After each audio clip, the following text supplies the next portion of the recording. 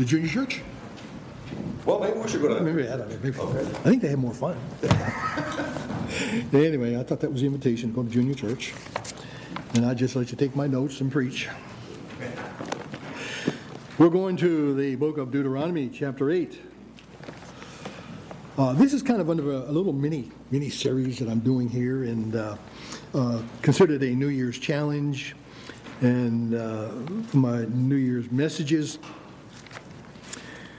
And it's still under the auspice of you got to get your feet wet. And the book of Deuteronomy is a book of review. And Moses is reviewing because they're not that far from going over and crossing over the Jordan River into the Promised Land. And so Moses is going to recount everything from the Red Sea all the way down through the wilderness wanderings. And sometimes we need to review, don't we? We need to go back and have a review. So I kind of subtitled this, What is in Your Heart? What is in your heart? How many of you are convinced that you know all that resides in your heart? Well, I think no one knows our hearts better than God. Because sometimes we tend to block things off because we don't want to think about them. We don't have to deal with it. And so we tend to repress those things. But our key verse is verse 2 of Deuteronomy chapter 8. And it says, And thou shalt remember all the way which the Lord thy God led thee these 40 years in the wilderness, to humble thee, to prove thee, to know what was in thine heart, whether thou wouldest keep his commandments or no. The world at large has had an intense dislike, even a viral hatred of the Jews. This intense hatred has been fermented by one principal character throughout human history, and his name is Satan. He attacked the serenity and the innocence of the first couple in the Garden of Eden, and has been trying to defeat God at every turn, stoking the fires of hatred of God, of God's people, be they Jews or Christians. The Jewish people as a whole are a lost people. They are still looking for the promise of the Messiah, whom they have rejected when they crucified Christ and continued to deny him. Now, this doesn't mean that God's done with the Jews or the Jewish people, as the Apostle Paul makes it clear in Romans chapter 11, especially in verses 1 and 2. There will be a remnant of Jews that will repent and accept Jesus Christ as their Savior, and it is going to take the tribulation time period to awaken these people to the Lord Jesus Christ. Now, in our source text this morning, Moses is reiterating the prior covenants that God had made with the fathers and the present population of Israel before they cross over Jordan to inherit the promised land. God is clearly stating the condition of his provisions, both past, present, and future, for his continued interaction, their protection, their prosperity, and both materially and spiritually. Now, most of the hatred of the Jews and the nation of Israel was contained in the Middle East and Europe for many, many centuries. Lately, we've seen in America, even at a time when we never would have thought it, we'd have seen such vitriol, such hatred, so much animosity toward the Jews. And there are people in America who don't get it. They have been brainwashed. They have been caught up into socialism. And I guess they have to have someone they're going to pick on. And so let's pick on the Jews and let's see if we can't rid the world of the Jews. Well, if they had any real smarts, they would realize that God is protecting them. He's not protecting them each and every one, each and every day. He is protecting the nation and the future of Israel as a nation for the future.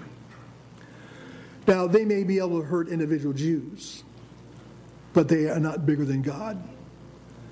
God is going to take care of them. There's going to be a remnant that's going to rise one day.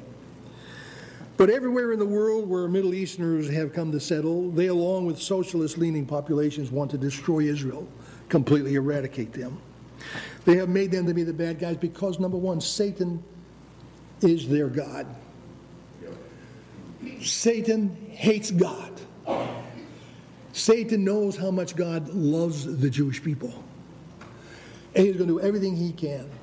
And God allows these things because the Jews also have to awaken to the fact that the Messiah has come. And they need to be able to receive Christ as their personal Lord and Savior.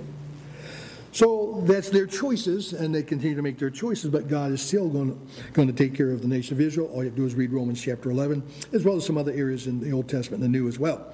So there will, in days to come, inflict serious harm, but they will never, ever be able to completely destroy Israel because God has a continuing plan for the end of the ages, and this includes a repentant Israel.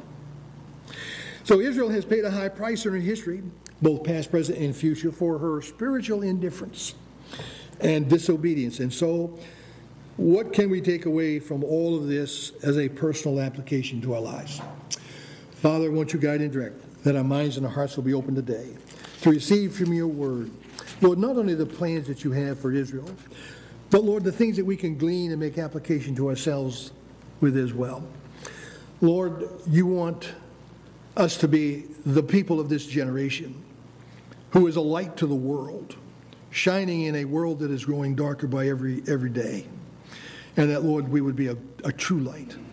Lord, that would be a beacon guided and directed by your word and by your Holy Spirit. So, Lord, you guide and direct, whether it's to a rededication or, Lord, a final decision to finally accept you as one's own personal Lord and Savior. And we pray that that'll happen and take place even today, whether here in the sanctuary or at home. We pray now in Jesus' name. Amen. So the price of disobedience is point number 1 in Deuteronomy chapter 8, verses 18 through 20. We're not going to look through all of that, but also specifically Numbers chapter 13 and verse 14. You can look at those at home, and we'll cover some of it a little bit this morning. But God is addressing the problem with Israel, and that was they were a stiff-necked people, and they were hard-hearted, and it was boldly represented in Numbers chapters 13 and 14, where Moses sent in the spies. We know the history that 12 came back, 10 had an evil report, and 2 had a good report, and the difference was that the 10 saw the giants, and that's defeated them right off the bat, where Joshua and Caleb, they saw the land, and they saw the giants, and they saw the well-armed armies, and they saw the well-walled cities, but they saw them through the eyes of God and said they were nothing, that God could handle it all. And so because of that, they were to wander for 40 years in the wilderness. And so we're going to be dealing with why God allowed that, why God permitted that to happen here, I believe, this morning. And so our God is a very, very gracious God, amen? The fact that I'm saved and the fact that God called me to the ministry, you know that God is a gracious God. But he's a very, very gracious God, and to say the least, he is a very, very patient God. Because even though he had called me at the age of 16, it took me about another 12 years, or a little less than that, to finally get to the point where I fully, really surrendered to the Lord. So even when there are things in our lives that do not make sense, there is always the goodness of God in the mix, as we shall see in our text. God is always in the mix of it. So God had revealed his omnipotence in Egypt via the 10 plagues. That should have been an eye-opener for all the Israelites that were there in captivity. But, you know, it's amazing that we can see wonderful things and all of a sudden just kind of go back to the way we were once before. I think it was Dr. Vance Havner that once said that the problem with today's Christians is that revival means only that they wake up long enough to roll over on the other side and go back to sleep again. That's today's revival for the most part. And that was the way it was with Israel. I mean, they had witnessed these 10 plagues that only God could bring, which was an affront to all the deities in Egypt, and they still murmured and they still complained. You kind of wonder sometimes, don't you? So God had revealed his omnipotence in Egypt. And the parting of the Red Sea, once they found themselves between Pharaoh's army and the Red Sea and saw themselves as dead men. There was no way that God could have killed them all right there in the land of Egypt. I mean, that's what I think I would have hoped I would have been able to reason. Listen, if I'm supposed to die out here in this little bit of a wilderness here, then certainly God could have killed me back there in Egypt, not bring me out here, so I'd have to die out here. And so we see that God had a plan and additional lessons in store to help them physically and spiritually, learn that they can count on God regardless how bleak the circumstances that they're facing. It was bleak. Pharaoh's army is moving this direction, and the Red Sea is flowing, and whatever it is doing out there, the waves are rough, and white caps and whatever else out that way, and they're all there kind of twiddling their thumbs, murmuring and complaining, what are we going to do? And they were all a stew about the whole thing. Well, we do that sometimes in our own circumstances. We fret and we stew about some of the things that we find ourselves in, whether it's by our own choices or whether it's by God's divine appointment. But we have to realize our God is a great God. He's a gracious God. And yes, He is. He's a very patient God. And He can and He will be with us in the midst of the storm. We sing the song. He is in the storms of our life. And we have to learn to by faith, trust that is the case even if we can't see Him.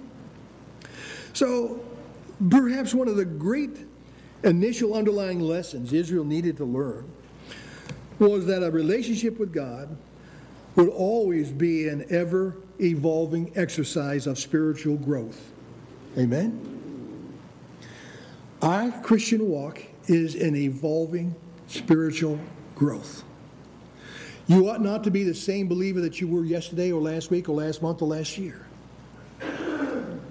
And so, evolving exercise of spiritual growth in which, number one, they would learn that God can always be trusted to do the right thing at the right time. Amen? Or secondly, they would learn that the greater one's trust in God, unquestionable obedience, would just naturally follow. The more you trust God, obedience would just naturally fall. But thirdly, they could learn that God prepares us for what lies ahead. And more often than not, what lies ahead is part of His plan to teach us about Him and ourselves. How many of us are convinced that you know everything you need to know about yourself? Have you ever said, I can't believe I said that? I can't believe that I did that? I can't believe, and that's because you didn't really know how you were going to respond in any given set of circumstances. And so they needed to learn some things, and God is never blindsided by the disobedience of those who are His. He's never blindsided by them.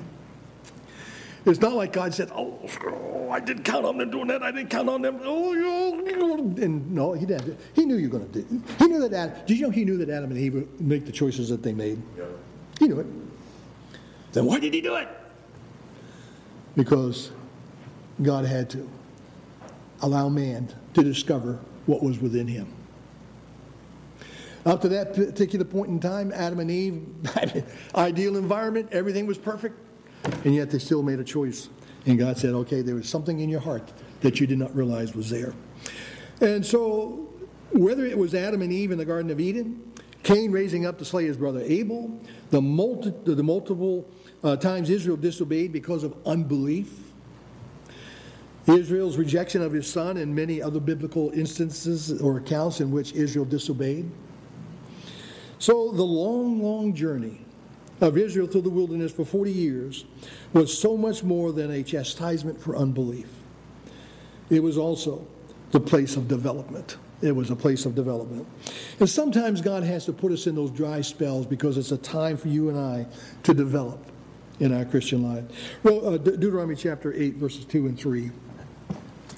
Verse 2 says, and thou shalt remember all the way which the Lord thy God led thee these 40 years in the wilderness, to humble thee and to prove thee, to know what was in thine heart, whether thou wouldest keep his commandments or no. And he humbled thee, and suffered thee to hunger, and fed thee with manna, which thou knewest not. Neither did thy fathers know, that he might make thee know what man doth not live by bread only, but by every word that proceedeth out of the mouth of the Lord doth man live. So as we look at these verses 2 and 3, God plainly states his objectives for Israel's long, arduous journey as one of education. Education. We should never, ever reach a point where we say, I don't need to read my Bible anymore. Nor should we ever reach that point and say, I don't have to study my Bible. I don't have to meditate my Bible. These should be an ongoing practice on a daily basis. Amen? Not just something we can set off. I have finally reached that place where I'm above sin. I had a young guy who was a youth pastor at a church that we had gone to. He had made that comment. He said, I've reached the place where sin is no longer a problem in my life. That didn't work out well for him. God wants us to know that our life with Him in this walk on this earth is a constant, continual time of education. So the first lesson that needed to be learned was that of humility in verse 2. He says in verse 2, and that thou shalt, let me go on a little bit later on, it said, in the wilderness, to humble thee and to prove thee. So, humbleness is one of those states in which if we say we are humble, we're probably not. You don't have to convince yourself. Other people will acknowledge the fact. They will recognize that you are a humble individual. But if I have to tell you I'm humble, it's because I probably am not. But that's how I want you to perceive. And so wrapped up in this Hebrew word is also to weaken oneself. To weaken oneself. Would you think about that for a moment? I don't think any of us really want us to think of ourselves as a weak individual. But yet, in order to humble yourself in the presence of God, you have to weaken yourself. Which is the state of fully surrendering to God's will and God's way.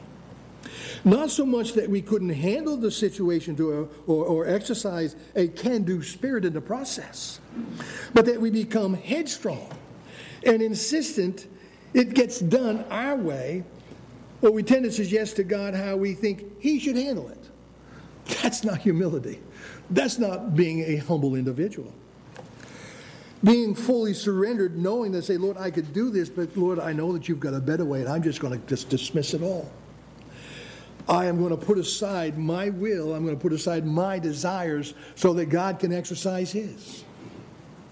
2 Corinthians chapter 12, verse 9, the Apostle Paul receives God's answer to his prayer about a thorn in his flesh.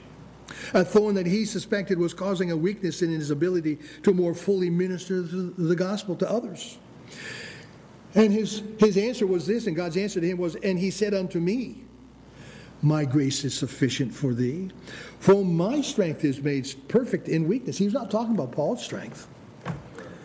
God said, my strength is made perfect, is made mature when you are weak and you surrender yourself to allow me to accomplish through you what I desire to accomplish.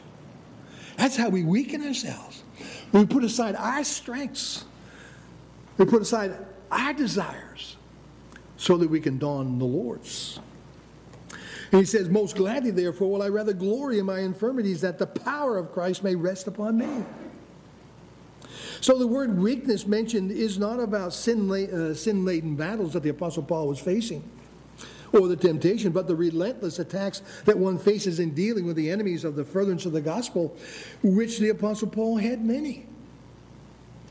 And I'm sure that being the man that he was, and the character that he was as a Pharisee, when he was a Pharisee going after Christians and imprisoning them and having them brought in ropes and chains and sold on a slave market, and some killed and some imprisoned, I believe he was a force to contend with. But on that Damascus road, things began to change when he met the Lord Jesus Christ.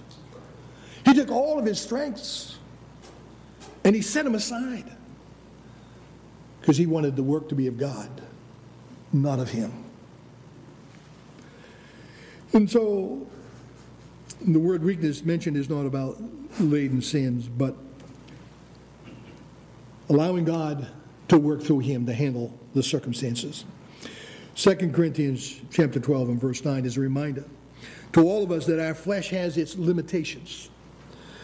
And the most successful Christian life is the one done in the Spirit. not in the flesh, but done in the Spirit. The one in which we walk in the Spirit rather than the flesh. Galatians chapter 5. Let's just flip over there really quick. I know we're all familiar with that. But in Galatians chapter 5,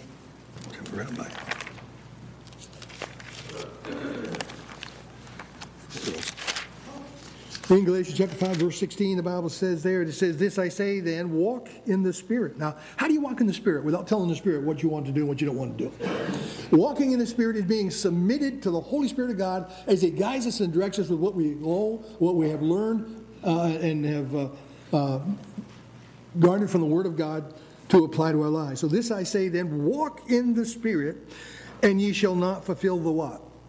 Lust of the flesh. That is the tendency for us to handle our circumstances and our situations in our own mind, in our own thoughts, in our own ways. But he goes on, he says, "For the flesh lusteth against the Spirit, and the Spirit against the flesh. And these are contrary the one to the other, so that ye cannot do the things that ye would." So we have to learn to stop walking in the flesh. Have you ever said something that you wish you had not said? You did not do that in the Spirit. The reason you regret it is because you said it in the flesh. And you wish you could take those words back. Or the action that you had committed, you wish you could take it back. But if we walk in the Spirit, we will be careful of what we say. Careful about how we say it. And so, again, so that you cannot do the things that you would. We cannot, if we're going to walk in the flesh and be carnal Christians, then we cannot accomplish that which God has saved us for. The word power in 2 Corinthians chapter 12 and verse 9 is the Greek word dunamis. And there's several other words that are also used that are also translated power. And it's because they're power, but they're a different kind of power. That in the English we don't have any, we'd have to put a whole bunch of adjectives in front of them to describe the kind of power, which they chose under the Holy Spirit of God to translate as the power. But dunamis, which is one of several words typically translated as power, and each one is rightly translated in its setting. And this word here, dunamis, means inherent power. Power residing in a thing by virtue of its nature. Folks, the things that God wants to get done are going to have to be done in His power. Because that's where the power is. The power that He uses us to accomplish things are inherent within Him. Inherent within His Word. Inherent within His abiding within you and myself. It was not in Paul, so it was a power residing in a thing by virtue of its nature. It was not in Paul. Paul acknowledged it was the power of God at work in and through his life that accomplished the things. And so any one of us can have the same relationship with God that the Apostle Paul had. And we can accomplish things very similar to what the Apostle Paul accomplished. And so it did not reside in Paul, but natural power residing in Christ and exercised through Paul, humbling himself to God. The operative word being humble. Something God knew Israel needed to learn. He said they were stiff-necked. That's the same thing as probably saying that they were hard-headed. Full of pride. Lacking of any kind of surrender whatsoever. And so, along with humbleness, they needed to be proven. Not to God, for He knew the character and the content of their heart. They did not. That's why they murmured, and that's why they complained. Which brings us to the third point, the place of discipline. Deuteronomy chapter 8, verses 10 through 14. It says, "And when thou hast eaten and art full, then thou shalt bless the Lord thy God for the good land which He hath given thee. Beware that thou forget not the Lord thy God in not keeping His commandments and His judgments and His statutes which I command thee this day. Lest when thou hast eaten and art full and hast built goodly houses and dwelt therein, and when thy herds and thy flocks multiply, and thy silver and thy gold is multiplied, and all that thou hast is multiplied, then thine heart be lifted up, and thou forget the Lord thy God, which brought thee forth out of the land of Egypt from the house of bondage." So, know that the wilderness wandering were a chastisement for unbelief. And in order for them to respond in faith, believing God, God had some work he needed to accomplish in and through their lives. And don't think for a minute that none of us that God doesn't have some things he's got to work through in our lives. Amen? I don't care whether you're a preacher, an evangelist, I don't know how long you've been preaching, or how long you might have been an evangelist or a missionary, or whatever it is, how long you've ever been saved. There are always things that God needs to teach us. There are things that we need to learn along the way. The word I use for point number 3, discipline, is the idea of becoming a disciplined individual who knows how to act or what is expected of them in life. You know, we don't have a lot of disciplined young people today. We have some good young people, but they're not always disciplined. They're kind of all over the map. They can't seem to settle down. They're antsy. But you know, part of discipline is that we become disciplined. Now, when I joined the United States Air Force back in 1963, I came from a good home as far as discipline went. We knew right from wrong. We knew what we were allowed to do and what we weren't allowed to do. But you know, when I joined, I was not immediately sent to my school squadron in Chanute, Illinois. I eventually got there, but I had to go through someplace else first. When I first joined, they didn't give me, and they asked me what I wanted to do, and I said, I'd like to be around aircraft, so I'd like to be a jet mechanic, and so they didn't send me to Rome, New York. My PCS didn't send me there. I had to go someplace else first. The first place I had to go was boot camp. And while the Air Force may be somewhat of a, it's certainly not like a Marine camp. Certainly not like the Army. I mean, you know what? You're away from home and it's a wilderness, all right. Yeah, I mean, you're with a bunch of guys you never met before. You're being yelled at, being screamed at. You're being told when to get up, when to go to bed. Go here, go there, run here, run there, and do this and do that. And it's like 8 weeks of having a mother hanging on your shoulder every minute of the hour. Some people don't make it. Some people do not make it through boot camp. We've had some folks that I've known since I've been here in the ministry, they were all gung-ho, joining the Air Force. All of a sudden, 4 weeks later, they were back home again. Say, what are you doing home? No one ever gets out of boot camp that early. Well, I didn't adjust very well. You see, that's the point of it. It is to make undisciplined individuals disciplined. Amen? And sometimes God runs us through our wildernesses to discipline us so that we will become disciplined believers. And so I had to go to boot camp. And see, the United States government wanted to prove me and see if I could handle the military life. Because it was going to require an individual to be disciplined. Self-disciplined. But more than that, it was to prove what was in my heart. They wanted me to be able to see if I had the potential to become military-grade material that they could count on and I could be there for them when they needed me.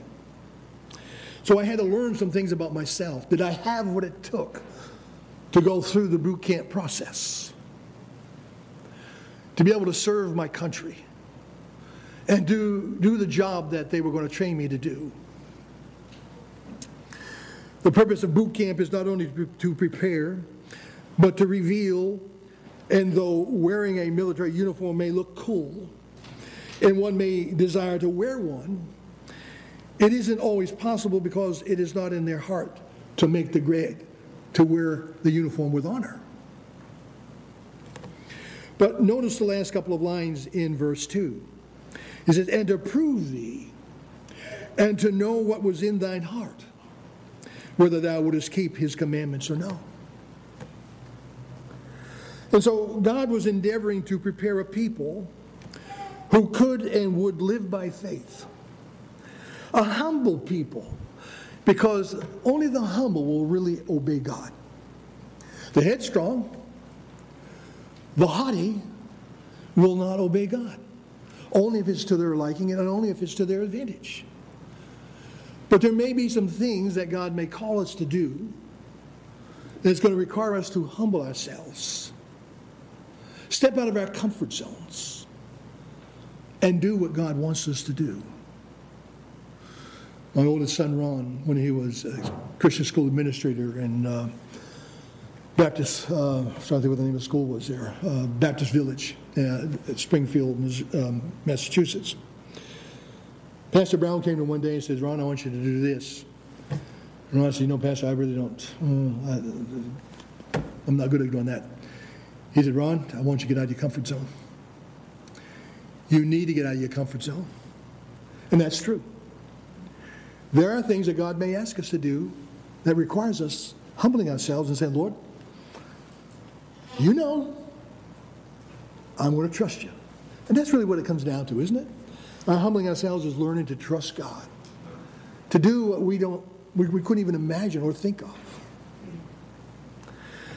So here God was endeavoring to prepare a people who would and could live a life of faith. A humble people through which God could exercise his power and be magnified and glorified. You see, when I do things, when Jim Gangward does things, the way he thinks they should be done, God's not honored. God is not glorified. Now, I may have that in my mind. But the way in which God is truly magnified, truly glorified, is when he is able to work his desires, to work his will through our lives. That is when God gets the glory. That's when God is magnified. Amen? Well, Father, it was a short today, but Lord, it was to the point. And Lord, we have several more that we'll be bringing from these areas of scriptures. But Lord, to lay the foundation for a successful 2024 is going to require each of us to humble ourselves. Lord, to set aside the can-do spirit and then charge like Custer. But Lord, to stop for a moment. Lord, to bow our heads and our hearts, to surrender our lives and allow you to work through us to accomplish what you've called us to do. For then and only then, Lord, can the purpose for which you have tapped onto us, can we learn of ourselves? Can we learn of you? And Lord, what we learn about you is more important than what we learn about ourselves. But together, Lord, we become a powerful team. We become a team in which the devil will have little to no success. And Lord, that we'll see great results through the ministry that you've called each and every one of us to exercise. Lord, you love these folk. Lord, you want them to be everything that they can possibly be. And Lord, you want to be at the center of it all. Lord, may we make that choice, make that decision that this year in 2024, like the man John the Baptist said, I must decrease so he can increase. And Lord, that is the sum of humbling ourselves to allow you to be the one that is seeing your power and your majesty and not us. Heads are bowed and eyes are closed as Diane quietly plays on the piano today. I'd ask you as a child of God, how much of you is getting in the way of what God wants to do in your life and through your life? Because I know that God there is no limit to what God can do through any one of us. No limit whatsoever. The only limitation as to what God can do through us is the degree to which we will surrender or humble ourselves, so that it is less of you and I making the choices and less of you and I making the decisions and the choices along the way, but God actively involved, our complete and full surrender. That's what God is after. Young people especially. You have so much to live for. And Satan wants everything he can do to destroy your lives. He wants to ruin you. He wants to destroy you. He wants you to go to a Christless eternity. Or he wants you to become absolutely ineffective among your friends. So you have a choice this morning. You're either going to do Satan's bidding and pay the price, or you're going to do God's bidding and receive the glory. And that really is the same for each of us. Moms and dads, we have to set the example. We have to show our sons and daughters what a humble man, what a humble woman looks like, how it functions and how it operates. But if we don't have saved parents and young people, we've got to come to that place in our lives where we show them what it is like to be a humble individual who is being used of God. I regret 12 years of not humbling myself. It's a hard lesson to learn. But it's a very valuable lesson once you've learned it. And I hope that you would join with me. You say that this year of 2024, there's going to be more yieldedness to the Lord. I'm going to allow God to do whatever is necessary in my life that I might become more humble and let Him work through me. Because He can do a better job than I can. He can do a better job than you or us all together. Preacher, would you pray for me in closing this morning? Preacher, would you pray for me today? I know I've got to more fully surrender. You may be thinking, well, I don't know if I can any more fully surrender. Yes, we can. We can more fully surrender and to serve the Lord. Preacher, you don't know how old I am. Doesn't make any difference. We should be serving God with our last dying breath. The last beat of our heart should be in service to the Lord. You know, maybe this morning you say, preacher, I don't even know if I get a home in heaven. Listen, don't walk out of here. The rapture is getting closer with every tick of the clock. Whether it's today, tomorrow, next week, next month, next year, I don't know. But you keep playing these games with God and it's going to happen and you're going to be left behind. Because Satan wants to keep you playing these games. He wants to keep playing these mind games. Don't let him win. Make Satan a loser in your life. Accept him as your personal Lord and Savior. Whether at home or here in the sanctuary today, if you do not know Christ, beyond any shadow of a doubt that you would die, you'd go to heaven. Today is the day that you need to say, preacher, I want to receive Christ as my personal Lord and Savior. Pastor, would you pray for me in closing? Every head bowed, every eye closed. Preacher, would you pray for me in closing today? Would you pray for me? Well, Father, we again thank you for the time that we could be together. And Lord, it's always a blessed time. It's a sweet time to be in the house of the Lord, fellowshipping, singing songs, worshiping in songs, worshiping through message, and allowing your word and the Holy Spirit of God to work in all of our lives, individually and collectively. Lord, this is no doubt one of the best times of the week, other than our own personal time with you. And so, Lord, bring about your perfect results. Lord, may each and every one of us, when we come to the end of 2024, and Lord, it just seems like every year is just faster than the year before. But Lord, we are hastening toward that time of the rapture. And Lord, we do ask and pray that you'll help our lives to count.